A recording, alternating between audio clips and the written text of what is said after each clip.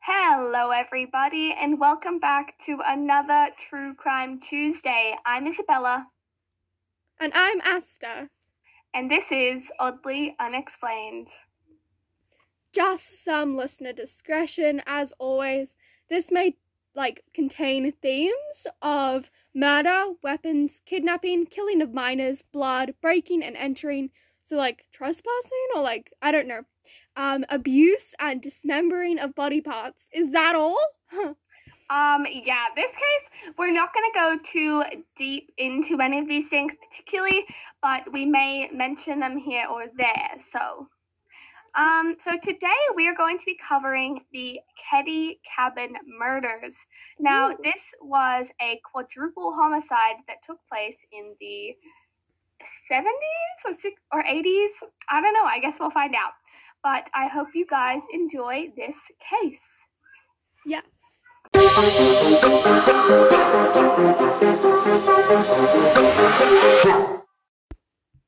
So today we are going to be discussing the Keddie cabin killers. That is a mouthful, I just have to say. But this was a quadruple homicide that has never really been solved. But we are going to dive into that right now. Yay, I'm excited.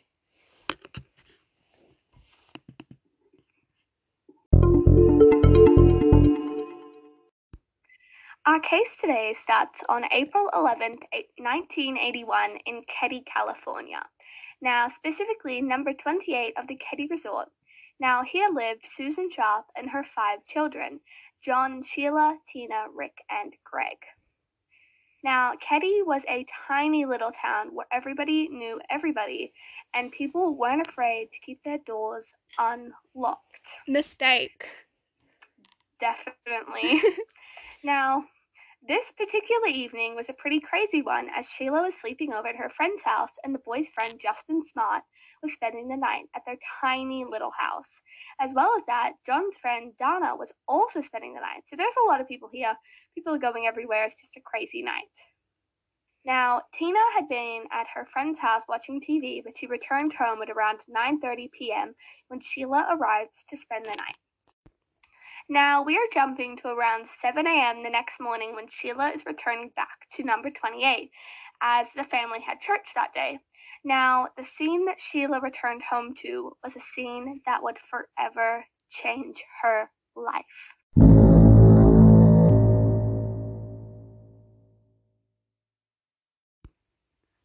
Sheila walked into the sight of 2 men's bodies who she immediately recognized as John and Dana, brutally injured and bound together, lying on the floor. She also saw what looked like another body covered in a yellow blanket laying next to the sofa. Now, this body was later identified as the body of Susan Sharp. Now, as well as all of that, the entire room was covered in blood. Floor to ceiling, it was everywhere. Now, just as anybody would do, Sheila ran back to the Seabolt's house where she had spent the night, and she returned shortly after with Jamie Seabolt, the Seabolt's son who was around her age.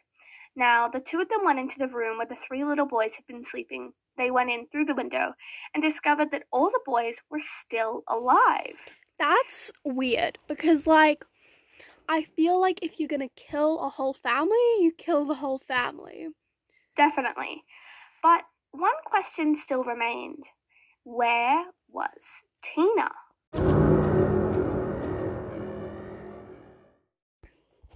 Now, the investigation kicked into full speed as this is like the biggest thing that has ever happened in this tiny little town. Now, they very quickly found the 2 weapons, a hammer and a gun, that were in the living room.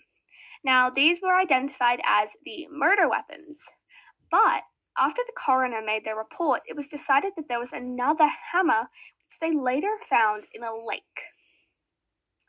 Now, this is really odd, because first off, the murder weapons usually aren't left at the scene of the crime. No. Because they usually tell something about the story, and that's why people care about them. If it's from the neighbor's shed, which one of them was, what is that telling you? Was that shed broken into, or was it the neighbor? Like, it's those kinds of things that murder weapons can tell you. So this was extremely odd. And the fact that they weren't all in the same place was another thing that just raised suspicion. This indicates, maybe at this point I'm thinking maybe it could have been like multiple people. So one guy dropped his one guy, female, one person dropped their murder weapon in the house, and then the other person, while running away, dropped it in the lake. How far away was, roughly, how far away was the lake to the house? I would say it was probably about 50 meters. Okay. But what's weird is that there were 2 in the house and 1 in the lake. Okay, that is weird. Maybe it was like multiple people. Yeah. Now, we're going to go back to the coroner's report. Now, Susan and John's causes of death were blunt force trauma and stab wounds, and Dana's cause of death was asphyxiation, so suffocating someone, cutting off their airways, which is kind of odd because, again, usually these crimes follow a pattern. It's not usually mass murders. They have a pattern. The murder weapons are left in the same place. They're killed in the same way because it allows the murderer to have that sort of plan if this is a planned attempt, if it's not just an armed robbery, if this was a crime of passion that was thought out before the time. They usually have similarities between how each different death is completed. Now, along with that, Susan had been gagged with a blue bandana and she had been stabbed in the chest along with the throat and spine. Okay, so I find this a bit weird because, the weapons were hammers, right? Yeah. So that's a bit odd. But then also, what's even odder to me was that she was naked from the waist down. Okay. Now, as well as all of that, she had a gun imprint on the side of her head, but there was no bullet wounds. So it is thought of, yeah, that is it is a bit really odd. weird. So we're looking at the weapons being hammers, knives, and guns. Which is a lot of weapons. It is a lot of weapons for one person, which indicates that it's probably more. And the gun imprint, it's really weird. What I can tell from it, based on my knowledge of criminology, is that this was most likely a method of keeping her in line. It was possibly an action of maybe getting her to remove money from a safe. Holding that gun to her head was forcing her to do what they wanted her to do. My biggest question is, wouldn't it have been easier to kill them all with the gun? I know sometimes serial killers don't do it for the easiness of it. Yeah. But it seems if you had a gun, at least one of them would be killed by getting shot, because one of them might not have complied. Yeah.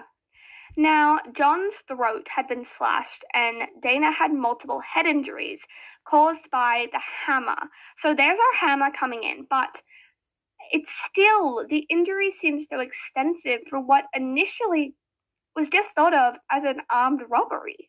These things don't usually get so violent. Like you were saying, Asta, these things are usually just, they are killed to get them out of their way. So why was this so many injuries? And it does really point towards the fact that there were signs of struggle. And that is why we think that there are so many injuries, was because these 3 were struggling, maybe protecting the boys in the back room. But it is odd that there are so many wounds. It is, because it's not just like a slash your throat, leave you. No. You must have slashed, and just the time that this must have taken. That's the biggest thing here, because during this time, they must have threatened, held a gun to her head, which obviously wasn't just, held a gun to her head for a second and then didn't, that would have been a whole long enough to leave an imprint in her skull. That, and it must have been, hard, too. Maybe, hit her with the gun. So, and then all of a sudden, they had stab wounds and, slit throats. So there was multiple, it wasn't just a stab sort of kill thing. It was a slit throat, stab sort of thing. It was a lot more than. And it's definitely looking towards a very violent crime. Now, the investigation took a really interesting turn when the police interviewed the neighbors. Now, the Seabolts, who Sheila had been staying with, said that they did not hear a thing the entire night. Now, the Seabolts lived as far as I remember, they lived about 25 meters away. So not far enough that they wouldn't have heard a gunshot go off, as well as screaming and things. But a couple who lived nearby said that they had heard muffled screaming at around 1 a.m. Okay. Which is probably about the time of the crime, based on the based on the details that the police were able to uncover. So that is most likely this family. That is very weird. And how close, so if we're just getting like a general map here, was the lake in between their two houses or like on one deliberate side? I think because I was not able to find many images of the actual like housing area. So as far as I've been able to find from just reading and putting it into visuals in my mind is that these houses were almost like, I want to say that they were probably surrounding the lake. Okay, so... But I'm not sure. So no, the lake was not between their houses. I think it was a substantially sized lake. Okay. Yeah. But the most interesting part of the investigation was when they put Justin under hypnosis. So Justin was the boy who came to stay the night, who was about the same age as Susan's youngest two boys. Now, this method was used because they didn't really know what else to do. So under hypnosis, he talked about a dream which matched almost perfectly to the actual details of the crime. I mean, so while under hypnosis, he talked about this dream, and he talked about two men in this room who had guns and weapons. So it doesn't sound like a dream. It sounds like this murder. Okay. I find it really interesting that they resorted to hypnosis. It's an effective method, but I wouldn't say that they would have used it as much back then. Especially on a minor. Yeah, on a minor. That's what interests me. But the second time round, he was hypnotized. He claimed to have actually witnessed a crime. So this time, he didn't say it was a dream. He said that he had gotten up and he had seen the two men, and he had seen them with Susan and the boys. Now, the reason that doctors and psychiatrists all presume that this happened, why he stated this as a dream the first time round, was almost like a subconscious way of protecting himself from the trauma that would have came from seeing that. So it was a subconscious way of protecting himself that was only brought out by hypnosis. Which I still think hypnosis is a weird way. I'm not doubting hypnosis or anything. I just think questioning and then going straight to hypnosis. Well, no, I'm pretty sure there was about a year gap in between because this case was just really hard to solve. Now, he was also able to give a detailed enough description of the two men who were in the room that composite sketches were made, but they were made by an untrained artist with no training in composite sketches. So this person had no qualifications to do police composite sketches. And so it's interesting, and the police never explained why they chose this person to do these composite sketches. Why wouldn't you choose someone who actually had some level of training, there are plenty of composite sketch artists. Why would you choose someone who didn't have that training in this high profile murder case? I find this, particularly really interesting, how they're handling this crime, because they've used hypnosis and an untrained artist. It seems like they are, what I reckon might have happened. I don't, some person who was just in the room at that time when he started describing just drew it. But it seems like the sort of thing... No. So, basically, as far as I remember from the police files that I were able to find, they just took down a description, and then they brought the composite sketch artist in. Like, this person they had hired as a composite sketch artist. They hadn't just gotten one of the police officers to do it. They'd actually hired someone who had no qualifications. That is so weird. Now, we are going to jump back to Tina. As you may remember, she disappeared on the night of the crime. Now, on April 22nd, 1984, a little over 3 years after the night of the crime, a bottle collector found a human skull at Camp 18, and shortly after the discovery, an anonymous call was made to the local county sheriff's office claiming the remains to be Tina's. This is weird. This is really weird.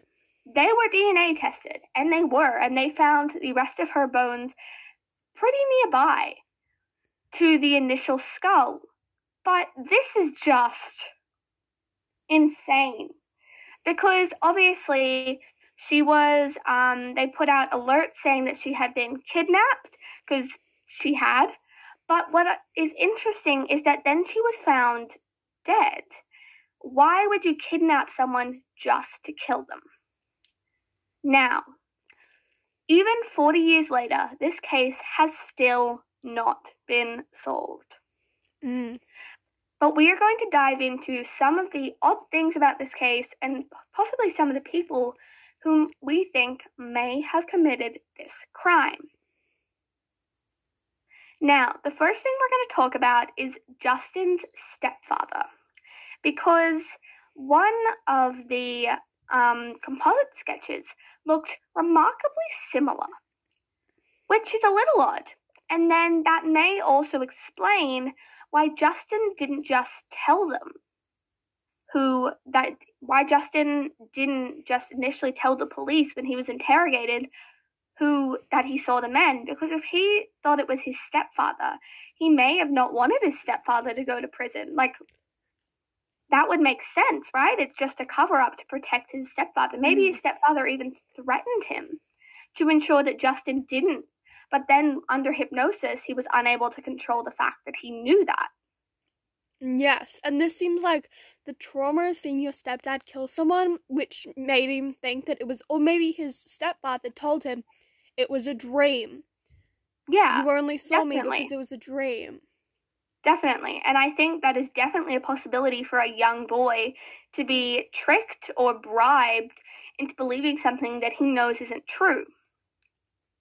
But the next thing we're going to talk about is the children's family. So all of the Sharp families, all of their kids, so all 5 of them. So Mary had moved across the country to get away from her abusive husband. Suspects.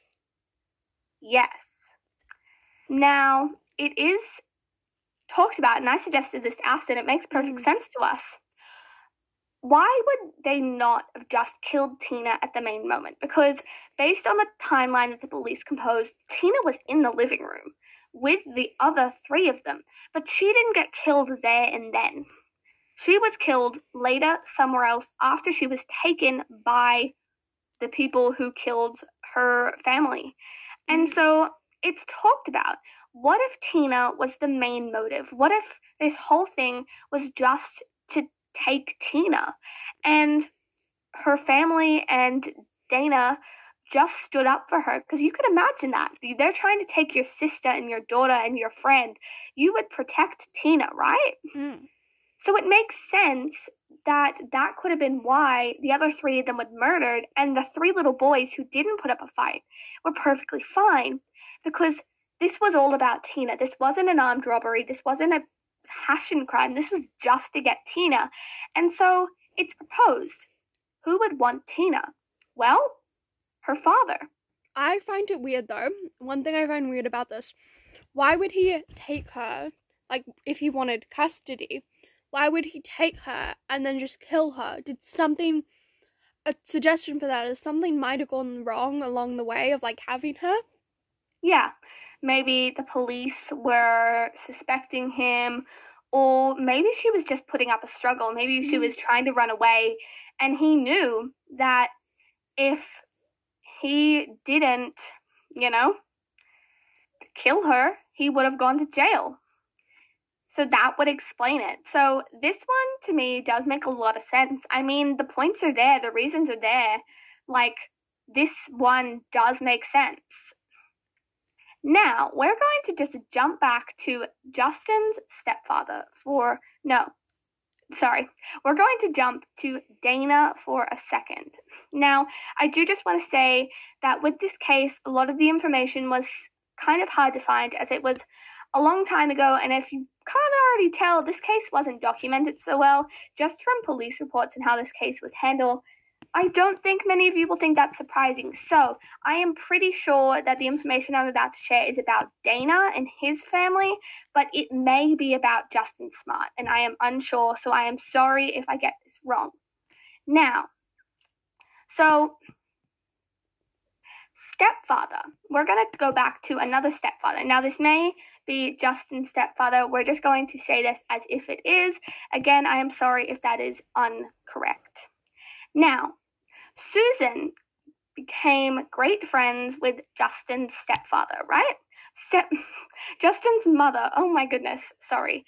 But Susan, when she moved in, she became really good friends with Justin's mom. So it is talked about that it is possible that this had nothing to do with anybody but Susan. So this crime could have happened because Justin's stepfather, who had recently divorced with Justin's mother, because Susan reportedly had convinced her to leave.